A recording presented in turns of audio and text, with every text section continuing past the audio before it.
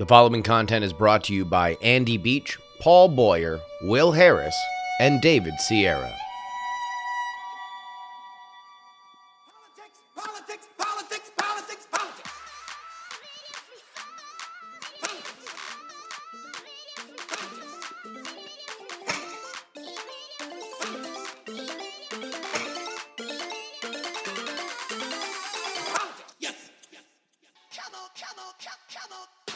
Hello and welcome everybody to the Politics program for May 22nd, 2020. It's your old pal, Justin Robert Young, joining you again with I think, worthwhile, a substantive episode.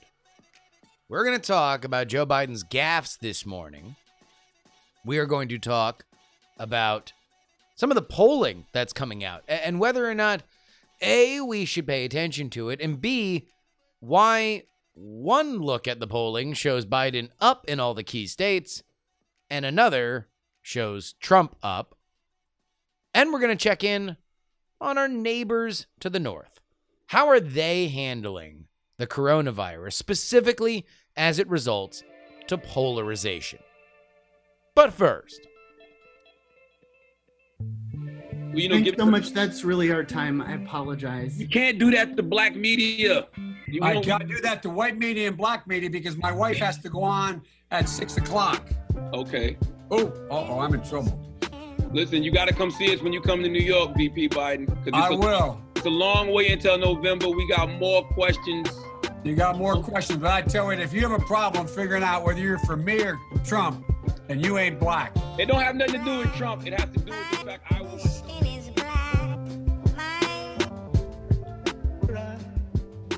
Joe Biden gaffed today.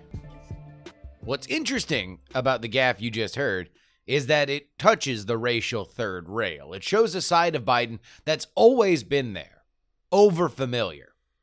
He can tell a black media member that you're not black if you vote for Trump because he assumes they agree on it.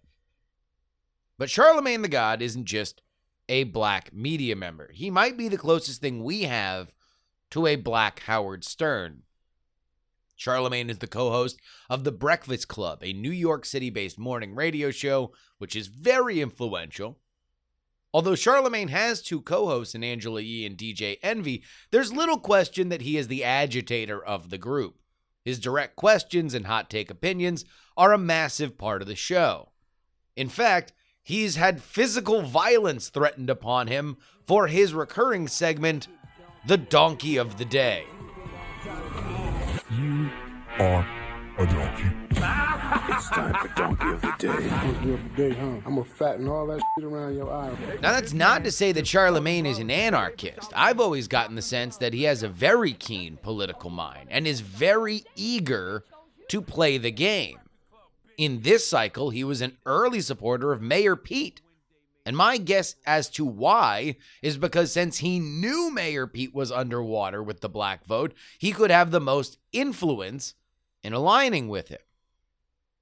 But when it comes down to it, Charlemagne will close ranks and do what's needed to be done.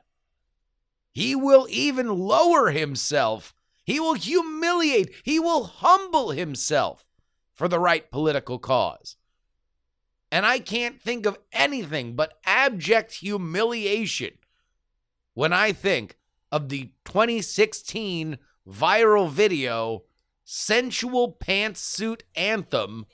Yes, Lena Dunham rapping about how much she likes Hillary Clinton, for which Charlemagne had a cameo. Progressive freedom fighter, going up against a dude who's a climate change denier. And now I'm gonna take off my pantsuit to reveal a more sensual pantsuit, because that's what you do for the candidate you love. Not really sure I understand the logic here. The rap is trash, and why are you wearing Hillary's lingerie? I wonder if I'm actually hurting her chances of winning? Yeah, about that, Lena. My generic point, to borrow a Biden phrase, is that Charlemagne isn't there to hurt Joe Biden. He's there to help him. He believes the most effective way Biden can be served by talking to the Breakfast Club audience is to discuss how he will help the black community. The moment right before the "you ain't black" clip saw Charlemagne pressing Biden on picking a black woman as his vice president. Instead of waxing poetic about all the black women who have helped him through his career and promising that there will be indeed a serious discussion about that, well, Biden got defensive, which is something he is wont to do. Now, what invariably happens when I talk about gaffes in general, specifically at this stage of the cycle, is the what about the other side? And indeed, we are seeing what we predicted we'd see in a Biden-Trump matchup. A lot of gaffes. There is one difference, though, that I've anecdotally noticed. In general, the most enthusiastic Trump fans tend to celebrate their man's gaffes. Biden's most enthusiastic fans shrink from them. There were more deplorables making grab them in the what jokes than I suspect there will be "you ain't black" jokes from the Biden heads. Of course, in the end, I don't know exactly how much it matters. It's just something fun to talk about on a Friday. And by the way, it wasn't even Biden's only gaffe of the morning. This was the other one. I'm prepared to say that I have a record of over 40 years and that I'm going to beat Joe Biden. What? I'm prepared to say that I have a record of over 40 years. It is a bit odd that he has an English accent for no reason on 40 years, but what was the last part? And that I'm going to beat Joe Biden. One more time with reverb. And that I'm going to beat Joe Biden. Cue scary piano. And that I'm going to beat Joe Biden. Add the tag. And that I'm going to beat Joe Biden. I'm Donald J. Trump, and I approve this message. Yeah, get used to hearing that from now until November. There's an interesting phenomenon that I've noticed over the past couple weeks, and that is in the polling to this race. I haven't talked a lot about the polling in this general election so far because, as I've mentioned before, I believe we're going through a time tunnel when it comes to the coronavirus. I think that will affect at least the standing of where the candidates are as they begin crafting their narratives going into November.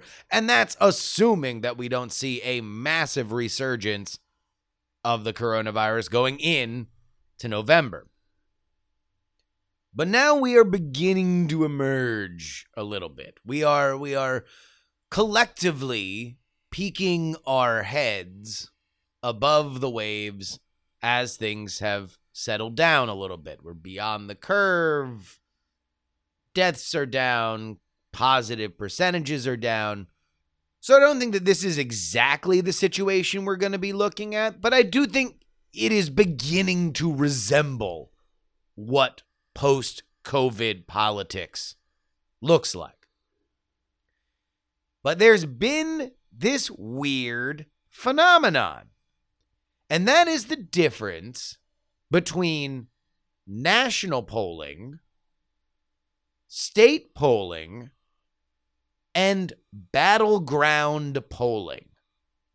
So let me lay this out for you. Nationally, Joe Biden is up. According to the Real Clear Politics average, it's 5.5%. In most of the likely battleground states, Biden is up. Here are the Real Clear Politics averages for the battleground states. Florida, 3.3%. Arizona, 4%. Michigan, 5.5%. Pennsylvania, 6.5%. And Wisconsin, 2.7%. However, if you survey all of those states together, which has now been done by both CNBC and CNN, it tells a slightly different story. The CNBC Change Research poll had Trump up 2 points, while a CNN poll has Trump up 7 points in the battleground states over Joe Biden. Now, I am sure that there is a very, very good statistical reason why this kind of effect happens. But considering the controversial place that polling itself was left in 2016, I do just kind of wonder how these help. Are these an attempt to try and bring a new, fresh face to the data? Are we going to see more of these kinds of polls, like southern states specifically, or some other way to slice everything up? I wonder also about whether or not we're going to see as many polling aggregate sites as we did in 2016. Obviously, the 538s of the world, they have a brand that will be able to stand and go forward. But some of the other sites that were just kind of playing catch up, I think like Huffington Post had one. A lot of the blogs had one. I wonder if they're going to do them this year, especially considering that there ain't a whole lot of money going around these days. Post-coronavirus, with all the advertising drying up, like, blogs are going to get hit hard. They're going to hope that this political season drives the kind of traffic that they need it to, because they're going to need to deliver for the advertisers that are there. And maybe that means that we will get more data analysis like we did in 2016. But boy, howdy, is that a hot stove. And a lot of people already burnt their hand on it. I mean, like Nate Cohen of Upshot at the New York Times is a good data scientist. And I don't know if he'll ever stop getting clowned for his 97% chance Hillary's going to win to 3% Donald Trump chance to win. Like, I don't think that will ever go away. That will always be funny, not only to Trump fans, but also to people who enjoy physical comedy. The question now, as it was then, is simple. What do you believe, and how much should you believe it? You magnificent people, all of you listening, because enough of you stood up. We are now past 900 patrons on TakePoliticsSeriously.com. So many of you are $3 club members. That means you get the bonus episode on Monday. You get the bonus episode on Thursday. Few of you are the Titanic $10 tier. You guys get shouted out at the end of the show. Some of you are even up at the donor class level. Those are the names that get read with the Dear Martha violin at the beginning. But really, so many of you, especially over the last week, are just at our big tent level. You give $1 because you think that this content is worth it. Even during a pandemic, even when there aren't events to cover. It means the world. It means the world. It does. Like, the fact that this Patreon hasn't totally eroded is something that I will always be in debt to you guys for. And it is with that we now set our sights on the new goal. 1,000. 1,000 patrons. Did you know that as of right now, there are only 210 podcasts that have 1,000 patrons? 210. Out of the thousands of podcasts, the hundreds of thousands of podcasts that exist, only 210 of them have gotten to the level that we are brushing up against. We built this from scratch together. And that's the level that we are knocking on because of you, the best listeners in this game. So thank you. And if now's the time that you want to spread the word, that you want to let people know that there is only one podcast that dares to delve in to the news of the day in a way that can be fresh and interesting and entertaining without trying deliberately to raise your blood pressure. In fact, we are trying to bring you education and, dare might I say, amusement. Well, now would be a good time. send them on over my way. And when they hear it, when they hear PX3 and they talk to you about it, hopefully they have the same instinct that 900 plus people have already had. And they believe that it is worthwhile to part with a little bit of their coin, even in these tough times, for good content. TakePoliticsSeriously.com. Our guest today is Dr. Eric Merkley. He is a postdoctoral fellow at the Munk School of Global Affairs and Public Policy at the University of Toronto, and he is the lead survey analyst of the Media Ecosystem Observatory, studying the media ecosystem and public opinion in Canada related to COVID-19. He's also working on an ongoing book project on political polarization in Canada. We're going to talk all about that in our current world and how the U.S. differs from our neighbor to the north. But why listen to me intro? Let's talk to him right now. Eric, welcome to the show. Thanks for having me here. Now, this is a very, very unique situation. I've said on the show a couple times that this pandemic that we are in is giving us a lot of real-time lessons that we probably would never have a chance to see. We're watching to see what happens as the economy gets turned on and how much comes back. We're getting to see in real time how government works, specifically with the United States perspective of federalism and the devolution of power and who actually gets to make a call when the chips are down. But one of the things that I hadn't even thought about until this opportunity to speak to you came across my radar is that we also get to compare all of those lessons between countries, because you're up there in Canada and you are studying this. So let's start here. What do you think the biggest, most starkest differences between the United States and Canada in handling COVID-19 are? Well, first, let's be clear. It's not just between Canada and the U.S., between the U.S. and all other countries. Okay. In the U.S., we have a highly polarized political system, which occurs in other countries. But in this case, one party has decided that they're going to undermine public health efforts on COVID-19. And part of that's, and a lot of that's for political reasons. They feel that opening up the economy, improving the economy is necessary for President Trump's reelection. But part of it is also what we call solution aversion, where people on the ideological right don't like a lot of the policy prescriptions that are necessary to fight the pandemic and the economic aftermath. And so in the United States, we have a lot of elite-led Republican resistance to social distancing, to wearing masks, to all this. And that simply does not exist in other countries. So there is not an urge to reopen the economy in Canada. Well, so there are people that are going to have that opinion, and we're going to be facing some difficult choices in the future. The economy will eventually have to be reopened gradually in gradual stages, and we're going to need to have that political discussion.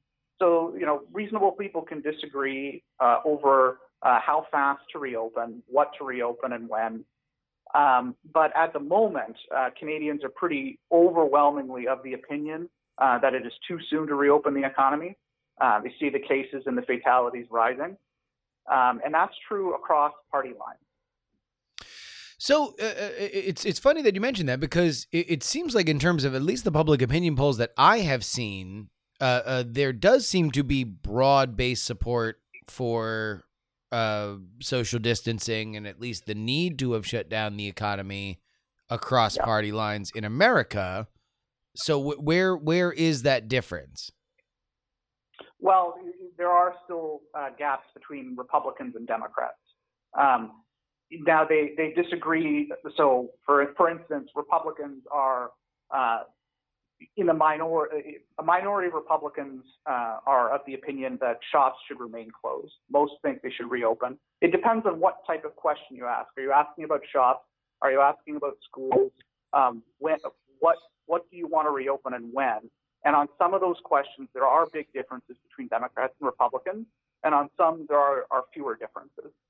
So it depends on the question. But the reality is that there are still bigger differences between Democrats and Republicans than there are of political supporters in this country. And further, there is pretty strong evidence that Fox News consumption, that in the United States, there's this, large conservative media echo chamber led by Fox News, and exposure to that sort of information is associated with, a stronger desire to reopen the economy and less support for social distancing. And we don't have an equivalent to that in Canada. So you don't have a Fox News. There's no conservative 24-hour media up there in Canada. No, we have some scattered right-wing and left-wing outlets, but we did some research back in the fall during the 2019 Canadian election, looking at the media ecosystem under the Digital Democracy Project, and we were able to basically track the news that Canadians consume. People installed a plugin on their browser. We're able to see what news sites they visited over the course of the election. So some good behavioral data of what news Canadians are choosing and what they are not. And we find that the partisan websites that exist, Rebel Media, for instance, virtually nobody goes to these websites in Canada. Conservative media is much, much stronger in the U.S. than it is north of the border. Why do you think that is? Oh, that's a good. Well, so part of the issue is that all media is struggling in Canada. So we've had an unbelievable number of newspaper closures. You really need to have a really broad national base, a large demand for that sort of news in order to survive. There was an attempt a few years back called Sun TV that tried to be the Fox News of Canada. Mm-hmm. And ultimately they just couldn't pass commercial muster. They failed. There just wasn't a lot of demand for that. And part of that is, getting into the weeds a little bit. We are in some respects as polarized as America, but in other respects we're not. We don't have the same, we certainly do have racial tensions, but they're of a different variety as the U.S. People's social identities, their race, their religion, aren't as intertwined with partisanship as they are in the United States as in Canada, and these sorts of things dampen the demand for that sort of information, I think. So we don't have it in Canada, not to the same extent as in the U.S. Gotcha. So you said in some respects you are as polarized. What would be elements that would be similar to the United States' level of polarization? Oh, so here's a good example of it. So if we ask somebody, this is a standard measure that we use in survey research to get at this. How do you feel about the Republican or Democratic Party on a 0 to 100 scale, where 100 is you really, really like them and 0 is you really, really don't? That just kind of gets at baseline. How do you feel about a party? What we find is that Canada and the U.S. look pretty similar. So Republicans that are asked that question about the Democrats are pretty negative, and the same is true if you ask a conservative about the Liberal Party in Canada. But what's different is we don't have as much social alienation, so it's something called social distance. So there's another dimension of this, what we call affective polarization. It's how comfortable do you feel with different social groups in your own social network. So to get at this sort of concept, we ask questions about how comfortable would you feel with a person of this group being your neighbor, being a close friend, being an in-law. And what we find is that the U.S. is much, much higher in terms of polarization on this dimension than in Canada or, say, the U.K., where Canada and the U.K. are pretty similar. So what this means is that we may dislike our parties, but it's not as deep-seated as it is in the United States. And that has implications for demand for partisan news. So we don't have those same sorts of networks in Canada. And then this has, obviously downstream of consequences, things like COVID-19 risk perception and social distancing compliance. So there is an element of human alienation to this, that partly, I mean, if based on that research, you would not want somebody of another party to be, in your family or on your block, then you can reasonably infer that is at least on some level transmitted in somebody's daily life, and there is kind of an unpersonhood that happens based on political lines. That's a great way of putting it. Absolutely. You mentioned earlier that there was an elite-led reasoning to incite this. Could you unpack that a little bit for me? What that means? Sure. Well, so part of it is just is the politics of it. So we have, very strong evidence in the United States that, presidents only really get reelected if the economy is doing well. Now, obviously, there's only so many presidential elections to study, but nonetheless, forecasting models using just basic economic indicators do a pretty good job of predicting the results of presidential elections. And so on the Republican side, you worry, well, if the economy, like we're approaching Great Depression levels of economic catastrophe, that this is going to have a bearing on the results in November. And so the only way to stop that is to reopen the economy so that it can rebound to previous levels. Now, the logic of this is flawed because just because governments reopen the economy doesn't mean people are going to reopen themselves. So what we saw during the outbreak is that even in states that locked down earlier or later, the public led, governments followed. And that means that people were already starting to lower their spending to reduce their mobility well before government lockdown in order to protect themselves. So there's some flawed logic there, but nonetheless, the point remains that they feel that they need to reopen the economy, improve the economy in order to win in November. So there's a partisan calculus involved. The second is ideological, and part of it is, deals with sort of the interplay of interest groups in politics in the United States, and that a lot of businesses are losing a lot of money because of the lockdown. They're very influential in the halls of Congress. Republicans are ideologically kind of in sync with less government regulation, and they're cast a skeptical eye on these sorts of policy interventions. And so part of it is also ideological as well. So there's a bit of both going on. But it's unique in the sense that in the U.S. we've seen this debate play out, but in Canada, not really nearly as much.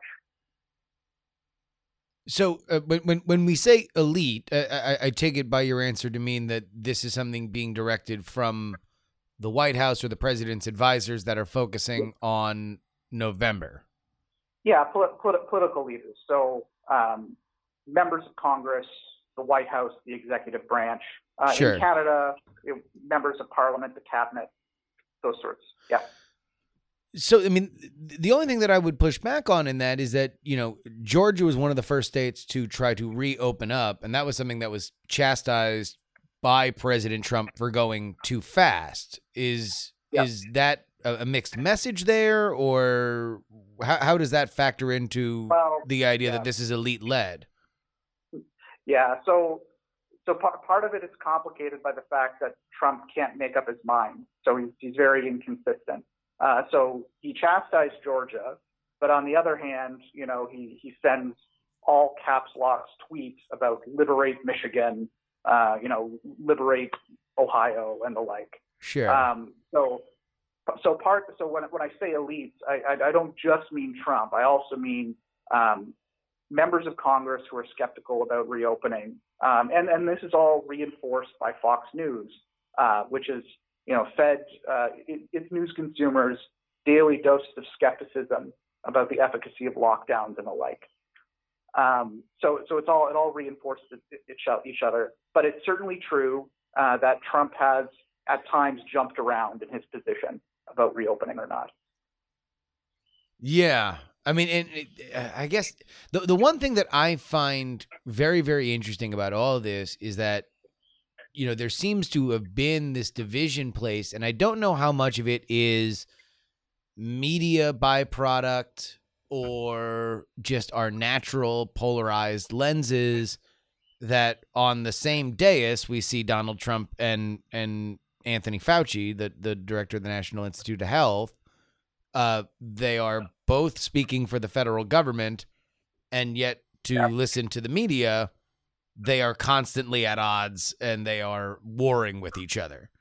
Right. Yep. And I think if you were to just show 100 people those press conferences and then ask them to draw the story of that, I don't know if they would come up with that. I think that that's something that kind of gets synthesized because of our polarized lenses. So I guess in my mind, I don't really know if there is a message to take from it, if there is a clear message from the top, from the federal government. The distinction matters, though, between President Trump and Fauci. So people will follow the leaders that they trust.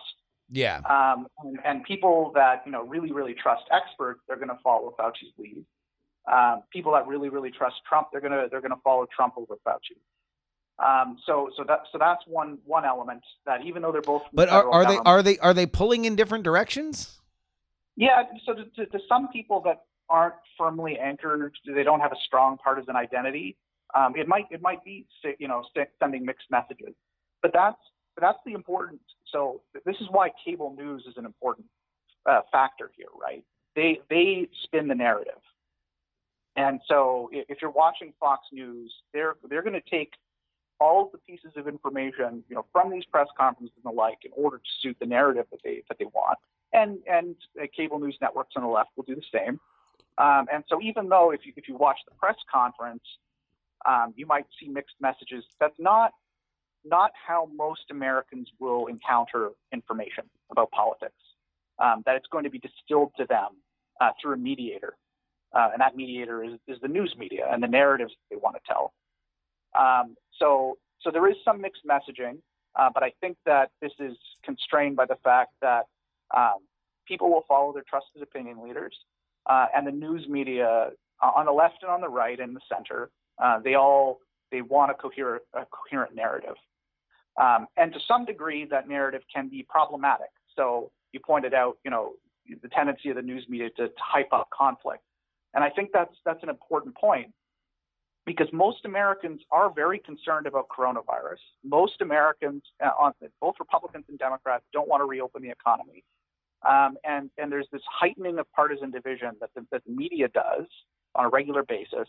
And we have some good political science research that suggests, even in the context of COVID-19, that exaggerating polarized differences begets polarized differences, and that's a problem.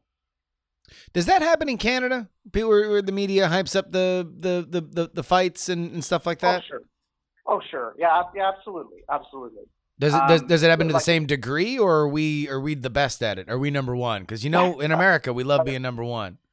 Yeah, I think you guys are number one for sure. Nice. And I think that's because of the importance of these partisan media outlets and cable news, who really. So some research of mine looks at kind of news content on areas where there's expert consensus, and I find that cable news really, more than other media outlets, heightens these partisan divisions, and we don't have an equivalent to that in Canada.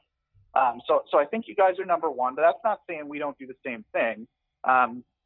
Journalists want clicks on their articles. Conflict sells. So this is a tendency across countries, but I think it's more muted in Canada, and I think part of the reason is that, say, Conservative Party leaders, just in terms of, you haven't had any Conservative Party leaders downplay coronavirus, compare it to the flu, amp up these weird potential cures. Like, there hasn't been any of that. And so the media doesn't really have anything to grab onto in terms of heightening partisan division on the central questions at stake. Is this a real thing? Should we be socially distancing? Those sorts of divisions don't exist in Canada at the elite level. Is there a lot of pushback on social distancing? Because I think opening the fact that a store can open seems to be a point of debate and obviously passion, but I haven't seen a lot of nobody should social distance stuff. I mean, maybe some of the mask stuff, but other than that, it seems reasonable to people, at least based on my observations anecdotally, that the staying 6 feet away or not shaking hands thing for the time being seems pretty universal. It is universal, but there still are differences. So even on those sorts of questions, there are differences between parties. I just saw a paper posted today that saw a pretty big gap between Republicans and Democrats and just wearing masks. In Canada, those divisions don't exist, but I think they do exist elsewhere. They're certainly more muted than concerns about if you ask them what their level of concern about COVID-19. There is more consensus about social distancing, but those divisions still do exist. All right, let me ask you some questions about cable news, because you brought it up a couple times, and it's always been something that I've been very interested in, how much power is often ascribed to cable news, which is a medium that by and large is fading. I mean, they are going to face and have faced, specifically with this pandemic, the same kind of advertising crisis that closed a lot of those papers up in Canada, closed a lot of the local newspapers here in the United States. And to me, 24-hour news seems even subservient to social media at this point. If you look at their story selection, why is cable news so powerful in your view? It's serving a demand. You have to keep in mind that most Americans, their primary news source isn't cable news. So there are some important caveats here. Most Americans still consume moderate mainstream news sources. They tune into the nightly broadcasts. They read the big newspapers and their local papers as well. Most Americans don't consume partisan cable news, but there is a block of Americans that they're very strong partisans. They're very ideological, and cable news serves them the content that they want. Yeah. That they are less interested in these consumers are less interested in the facts per se, and more interested in having their beliefs reaffirmed. And for people and opinion leaders to provide frames to stories to help them understand, what can be some pretty complex topics. That's why cable news is important. It's not important for everybody, but it does matter for a subset of Americans, and they play an outsized role in the political process because they're much more politically engaged. They're much more attentive to what's going on, and then they, in turn, affect political leaders and the like. So some caveats there, but that is, in a sense, why. So you are saying that it's less that the cable news outlets themselves have power, but more that there is an audience for that product. Is that safe to say? It's a bit of both. So some of it is what we call selection effects, where people, tune in to cable news to have their views reinforced, but their opinions don't change. So there's some of that going on, but there's also some good social science evidence that paying attention to cable news exacerbates your beliefs as they already exist. So it reinforces your, say, level of antipathy towards the opposing party. That has a reinforcement effect as well. So there's and there's other effects too. So if you're Republican elites and you're paying attention to what the news media is saying, you're paying attention to Fox News. President Trump certainly is paying attention to Fox News. And so Fox News has an agenda. President Trump pays attention to all news. he is certainly a junkie for it. Yeah. But he's no doubt paying very close attention to, say, Fox and Friends. He responds in his tweets to content that they produce. Indeed, yeah. And so they are able to set the agenda for him and for other Republican leaders. And also, politicians don't always know what their constituents think. And so sometimes they'll pay attention to the media as a proxy for what their own supporters believe. And so a lot of Republican elites can also tune into Fox News to get a lay of the land, if a biased one, on what their own voters and supporters believe on certain questions. And so Fox News has lots of effects on the political system that aren't just about persuading individuals, although I think there's some of that as well.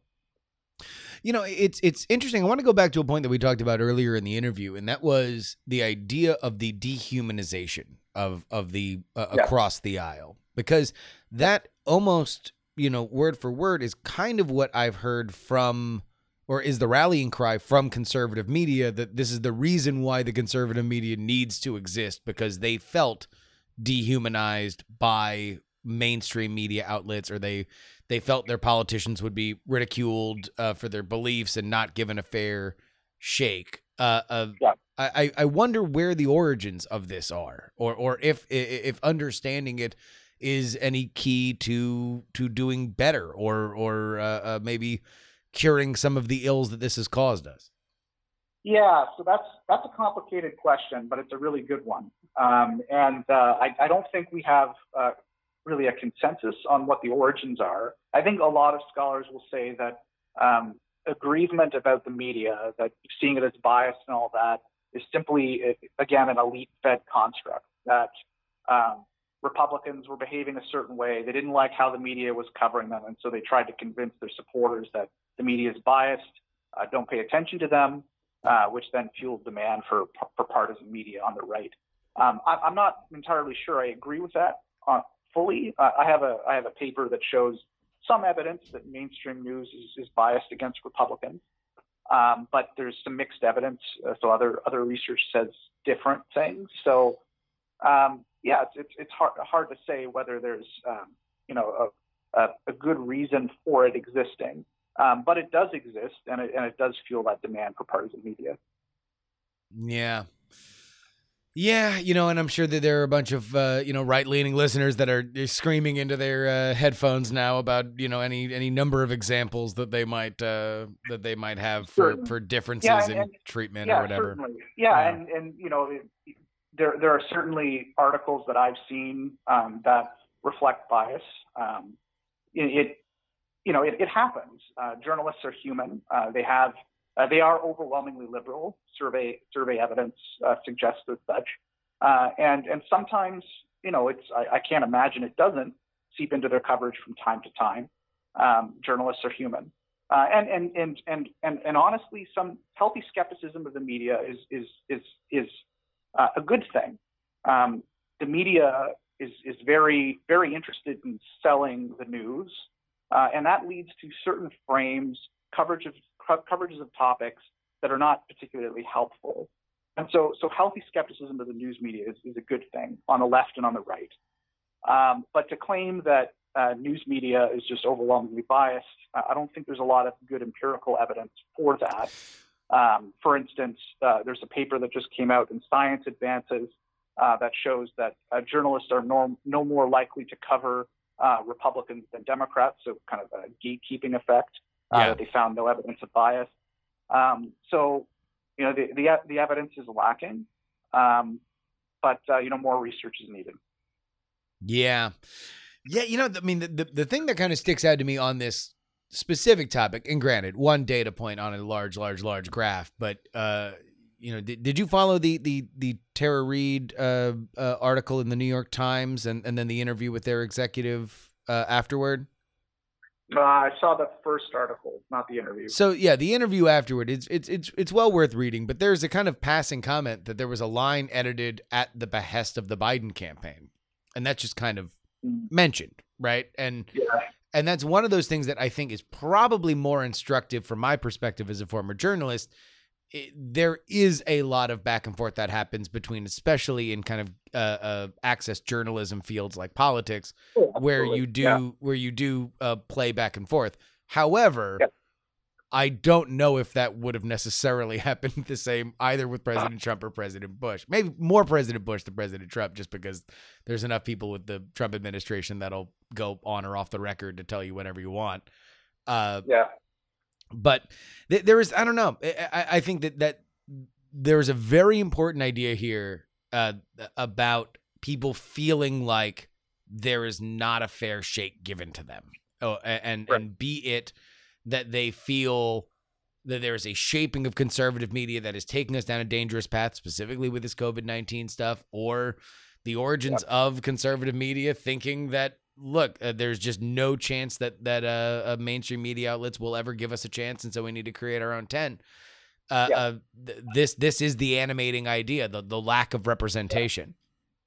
Yeah, and Yeah, there's no good answer because if knowing that conservatives feel aggrieved, what is the proper response by journalists? So sometimes you get weird articles that have a very strong degree of false equivalence between two sides. That isn't probably the answer on a lot of topics, right? So like something like climate change, where if you want to fairly thinking of quote unquote fairly representing both sides, you're going to elevate kind of climate denialists to the same level as climate scientists. And so you can imagine situations where dealing with this concern leads to very weird, unhelpful, confusing coverage. Yeah. So I don't know what the right answer is. It's tough. I'm critical of the media to a large degree in many cases as well, but it's a really tough job, and I don't know, especially in this case where a party like in COVID-19, where a party has really kind of flown against experts and most other the responses of most other countries in the world, and to cater to that concern by presenting both sides equally strikes me as pretty strange. So I don't know what the right answer is. Well, I think we will all endeavor to find it together, and we will do it in a more educated way. Thanks to our conversation with Dr. Eric Merkley.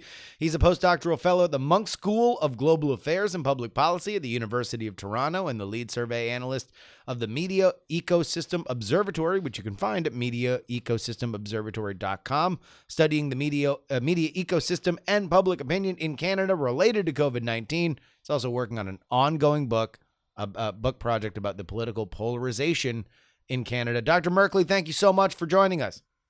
Yeah, thanks for having me on. And that's going to wrap it up for us today. I want to thank our Titanic $10 tier, middle-aged Mike, Chad, Dallas Danger Taylor, your boy Craig, Zachy Chan, TroubleFilm.com, Nick, Utah, Jimmy Montana, D Laser, Captain Ball, Bunzo Thompson, Frozen Summers, Emily, Wolf Glen 99, Berkeley Stephen, The Jen, NH Blumpkin, Robert Eoxy, and DL, as well as Andrew, Brad, Brian, Daily Tech News Show, Darren Kitchen, Jay Milius, Jonathan, Lindsay, Miranda, Nick Nomadic, Olin and Angela, Richard, The Lonely Now, and Thor. You want to join their ranks? You head on over to TakePoliticsSeriously.com. I don't plug this enough these days. I did at the beginning, but we got a lot of new listeners here. So I'm going to just make it clear. If you're not subscribing to the free political newsletter and you like what's happening here, man, I don't even know what to tell you. It is a tremendous extension of this for free each and every day in your inbox. Did I mention it's free? Because it is. Free political newsletter at freepoliticalnewsletter.com. You want to follow me on Twitter, Justin R. Young? The rest of it, who cares? Whatever. Okay. Next time, I'll see you. That's what I'll do. I'm running out of steam. It's the end of the week. Some shows talk about politics. Others talk about politics. And still more, man. They're talking about politics. Here's the deal, man. What are you doing, man? Hey.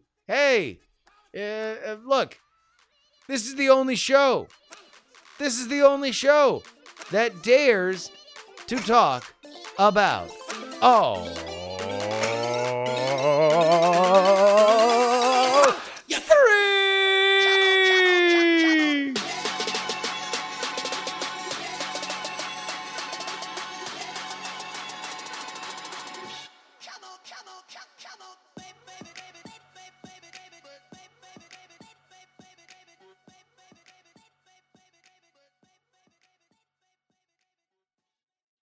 Diamond Club hopes you have enjoyed this program.